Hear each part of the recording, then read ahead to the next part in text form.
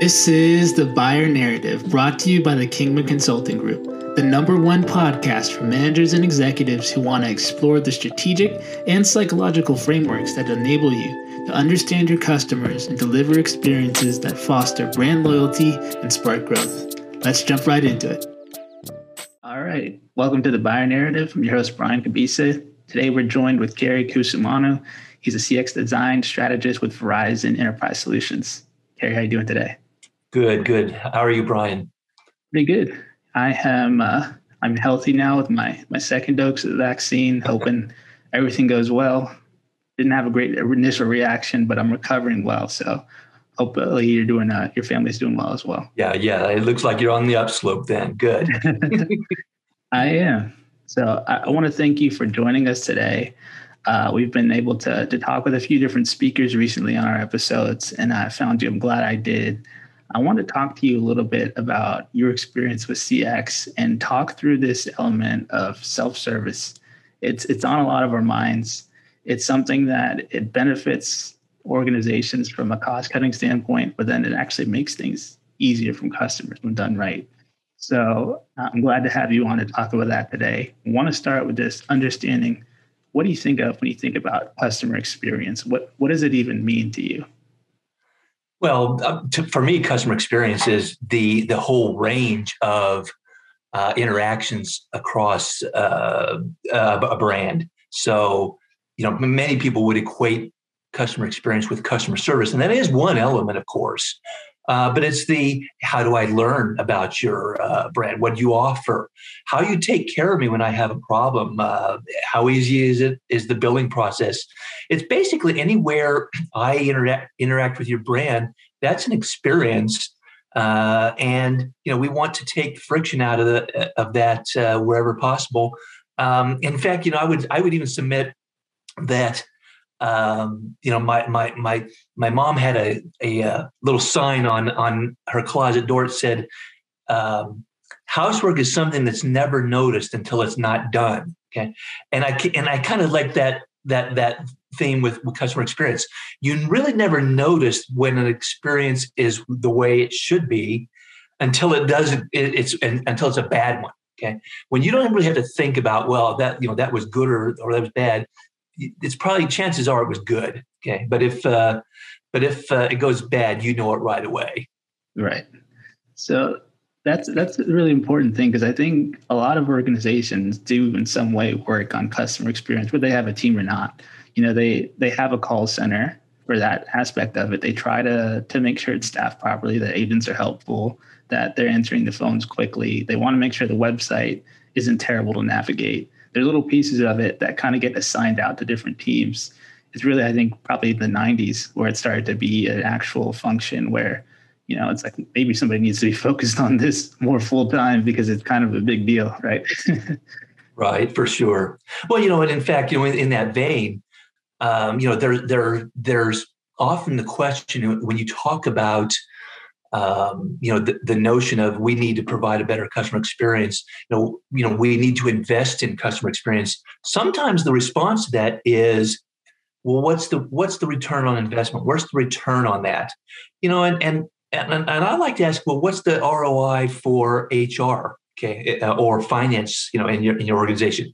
They're necessary functions, and I think businesses ought to look at CX the same way, just like you said. They've got to have the right staffing in the contact center. They've got to have good tools. Sometimes those things have to be looked at as a necessary investment. And we know that in the long term, if it's done right, there will be a measurable return in terms of loyalty, in terms of repeat purchases, things like that. But the notion that I want to put a dollar on it and how I get that dollar in a particular time frame, you can't really do that. You have to look at it as a necessary function, just like HR or finance in your business. Right. I actually like the comparison to HR a lot, because you can talk about the employee experience in parallel to the customer experience, right? Mm-hmm. So you have a business, you can have managers that know what they need to be done. They know that they want to hire somebody, right? but you don't want to make sure that the system, as you scale and continue to get bigger, is that your senior executives are putting out job posts, they're doing the initial interviews, and throughout the entire, employment history is doing every part of making sure that the employee, has what they need. They're going to have an interface. They're going to have unique insights that they know because they know what the job is. But there's got to be someone else that's helping the employee along the way and is focused specifically not just on what the org needs, but what the actual individual is looking for. And that's where HR is really coming into play, right? Right. Well, and that's actually a very good point too, and something that's very real to me at Verizon, because one of the things that my clients have found valuable, which of course we can't do now with the pandemic, was we would invite them to come see our call center operation, and we would have the leaders of the call center kind of talk about, here's how we hire employees, here's how we motivate them, here's how we train them, here's how we reward them, and I sat back after a few of these, and I realized that these supervisors, they never really talked about the client experience or the customer experience, and it was all about how they took care of employees and how they picked the right ones for the job, and they operate under an assumption, that it's a given that if you take good care of your employees, that is going to translate better into a better customer experience as well. So again, we're always learning. I'm learning in each of those as well. Even within my own company. Definitely. Yeah. And so how do you think about designing experiences when you have that kind of framework of there's a leadership team sometimes who, does think, the employees, you have good employees, they're going to take care of the customer. So that's the focus. We have an operation. There's nothing to really design or change. Like how do you actually get to the point of, thinking about this is the customer's perspective of this thing. These are the things that need to be improved or enhanced. How does that look like? Well, the quality of your employees can really cover for a lot of mistakes that you have in the design. It's a great question, Brian, because as I listen to calls that come into our center, the recordings of those calls, you'll hear a lot of empathy from our agents, and these agents are really they're essentially trying to help that customer navigate through a problem they've already encountered. So in other words, you can have very good talent there, but at some point, if that customer had to call in, they've already run into a problem. So there's something wrong with your experience, wherever that may be. Mm-hmm. But the answer to that is not to continue to rely on the quality of your employees, which is a good thing too, but to find out what the root causes are behind that. And again, I had a colleague who would say that as soon as you've gotten a phone call to your center, you've already failed the customer in their experience. That's a little bit strong, I think. But nevertheless, I saw a figure the other day. In retail, for example, 76% of customers who've called into the center have first tried to do the work themselves. Right. They've tried online or another channel. So, that's an indicator there that maybe you should go find out what the problem is and help the customer erase that root cause so they know they don't have to call if they don't want to. Got it.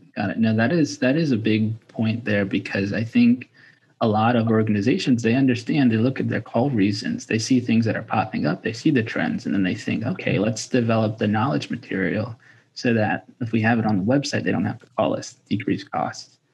And then they read the knowledge material, but because maybe they don't have the same insight that an employee who's faced the problem a bunch of times does, so that they look at it and understand how to fix it. It's not enough, essentially.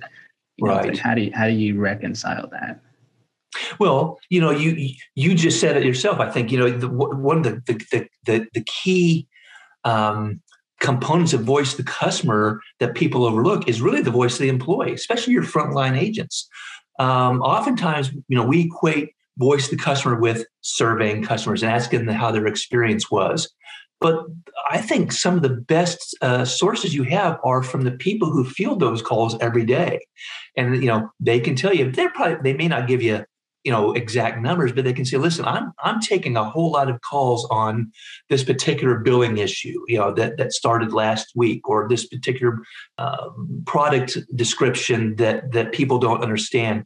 And that should give you clues as to where you might focus on improving the customer experience. Again, taking those root causes out so that the call never comes in the first place.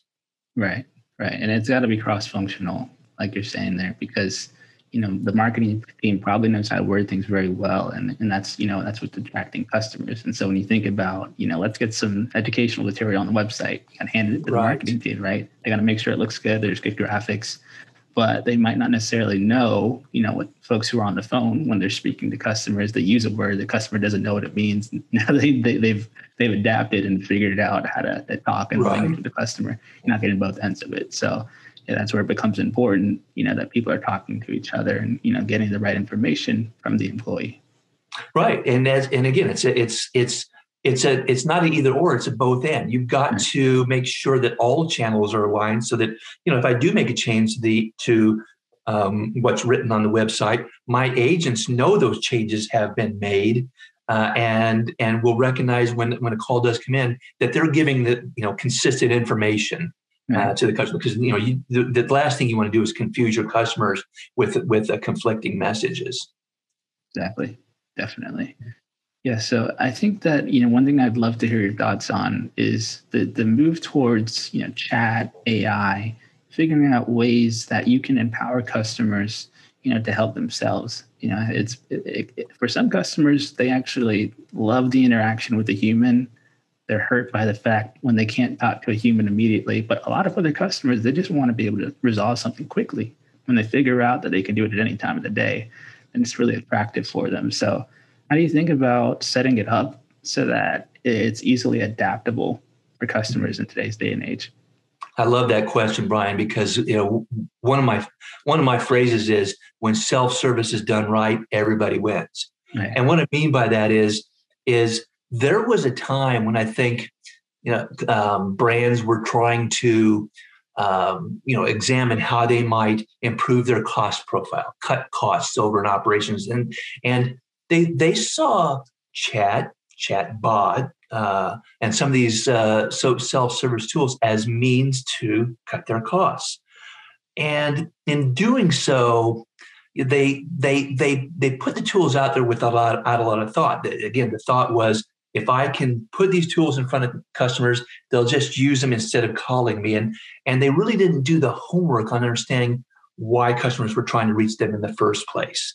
And it actually kind of pushed customers away. It alienated them. And that's why I say, when self-service is done right, when it's done right, everybody wins. And, again, there are some, just like you said, Brian, who are going to choose to call. Okay. Right. And that's the difference here, is when you give them the choice, the choice to call or the choice to say, listen, I think I can handle this myself. I'd rather just go in on my mobile app or through a chat or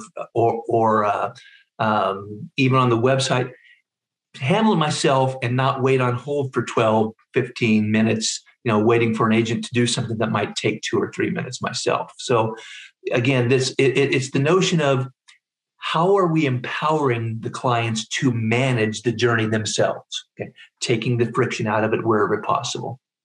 Yeah.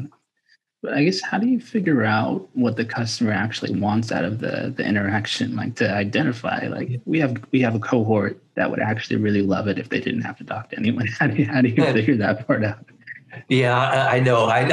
We have some of those types as well. Yeah, and I think again, it goes back to understanding. We talk about voice of the employee, who's probably collecting things. Obviously, if you're having your agents categorize the calls into buckets, here, this percent is about billing, this percent is about operation, et cetera.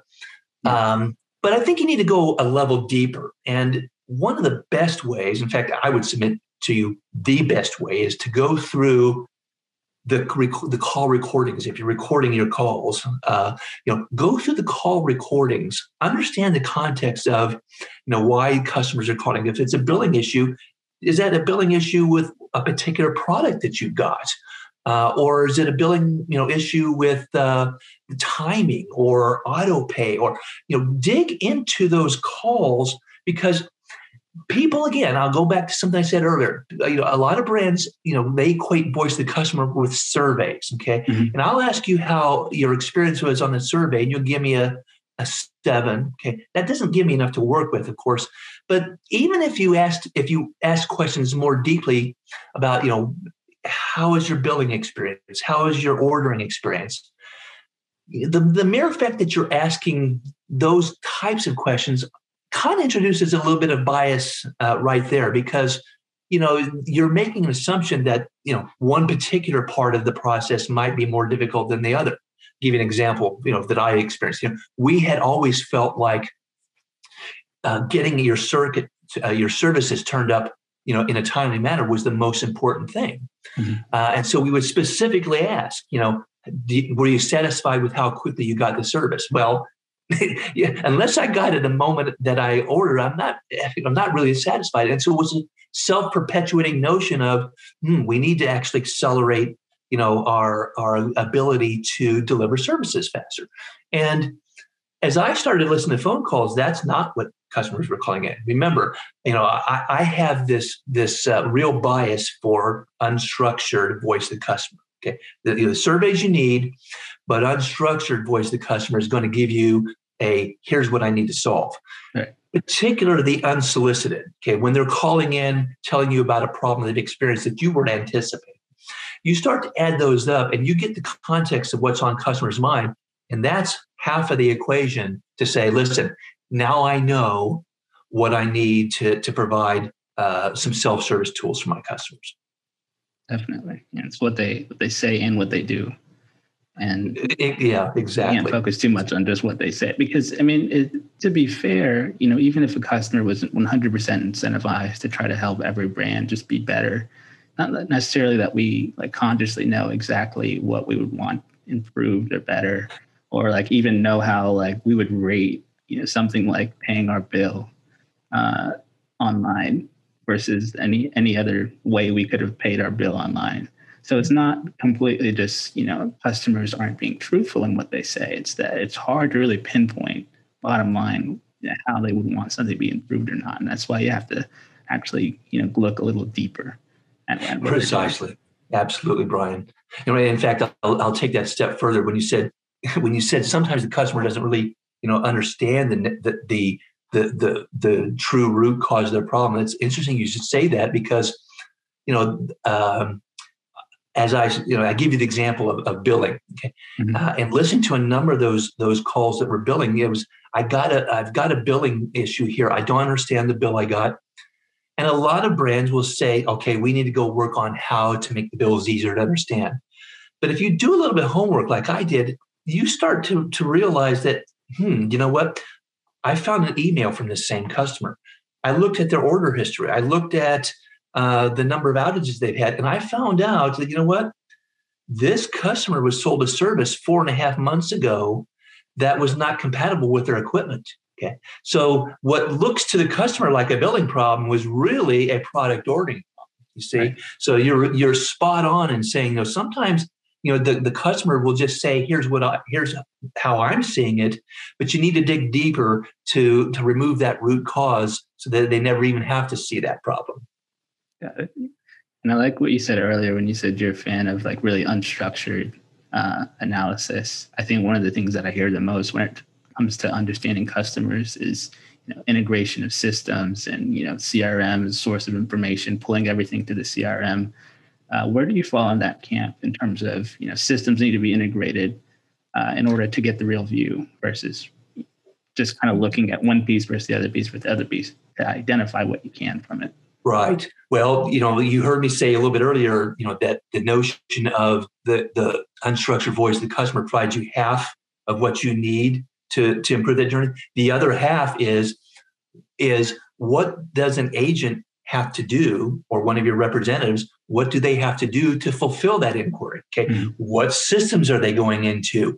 How are they placing orders? And once you know what the customer is trying to do, and then how somebody actually does it, you've got both pieces to provide an automated experience, a self-service opportunity that again empowers that customer to drive the journey.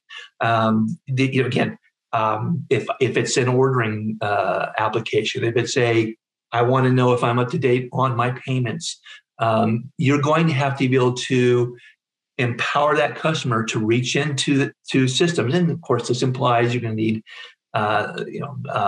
security. You're going to need authentication, so that Brian can prove that he really is Brian before he accesses Brian's account for that information. But that's where you add real value in the journey, because a lot of folks, when they're using, say, chatbots or web-based tools, they're limiting themselves to things like FAQ. It's easy to do, and sure, the bot can probably sift through a knowledge base more quickly than you could yourself online. But the real value comes in is what, if I want to start placing an order and get up here at halfway through, and go get a cup of coffee, come back, and not have to sit there tied to my chair on a phone with a person. Okay? Right. I'm empowered to, again, manage that journey the way I want to. Got it. Yeah, that's an important piece there. So really the simple exercise that I've done before is just an Excel sheet. This is what the customer is trying to do. This is how it's resolved. This is the system. This is the process. When you do that, that can really be the foundational piece of, okay, this is, if we were to add self-service here, what pieces would need to tie in, right. what exactly would need to happen next, both for an IVR and for like an online chat situation like that. I like the way you think, Brian, because I'm all about keeping it simple and, do the basics well, and then we can worry about, doing the delighters. Got it. So what advice would you have for folks to really utilize the technology that they have today? Like probably not everyone has access to, AI empowered on their website, but what kind of things could they use from what most brands have at their disposal today to implement a little bit more of this? Well, again, going back to this theme of unstructured voice of the customer, I would recommend trying to get, some form of natural language processing in those tools. Yeah. The reason being is, again, when we talk, say, chatbots, one of the reasons that they, I think, have a bad rep, and probably justifiably so, is because they're clunky, they're hard to use. And I think that's because so many brands have built chatbots following an IVR tree type model, where it's, listen, why did you come to our site today? A, B, or C? Maybe it's none of those reasons. Or maybe you get partway through that tree and you get stuck and there's no way to back out. I think natural language lets people, again, speak, tell them tell the chatbot what they're trying to accomplish in English terms, okay, and bypass all those, maybe 5-6 levels of the tree to get directly to the task they're trying to perform. Because there's nothing more important in my mind, again, being getting back to the basics, than respecting a customer's time. Okay, that's one of the easiest and one of the best ways to demonstrate to customers that you really are customer centric, because that's what we'd want. We don't want our time wasted, and we should think about how we can make that interaction as painless and as least time consuming as possible. Definitely, right? Because when you make little things easier, you're just improving the day of the customer. That's something that sticks with them over and over again, right? Yeah. And that's a big part of it, I think, is there's always going to be a way to add more innovation to your product or service, right? You can get better with your marketing, get more attention, but once the customer's in, there's plenty more opportunity to continue to build on that relationship. Yeah, another great topic I love there, Brian, because I see so many brands that they talk about customer experience, but when you really dig under the covers there, they label customer experience, but what they're really doing is demand generation. Okay, Right. They're saying, how can I draw more customers in here? And unfortunately, I've seen brands where they've done customer journey maps that end at the moment of the purchase. Okay, Right.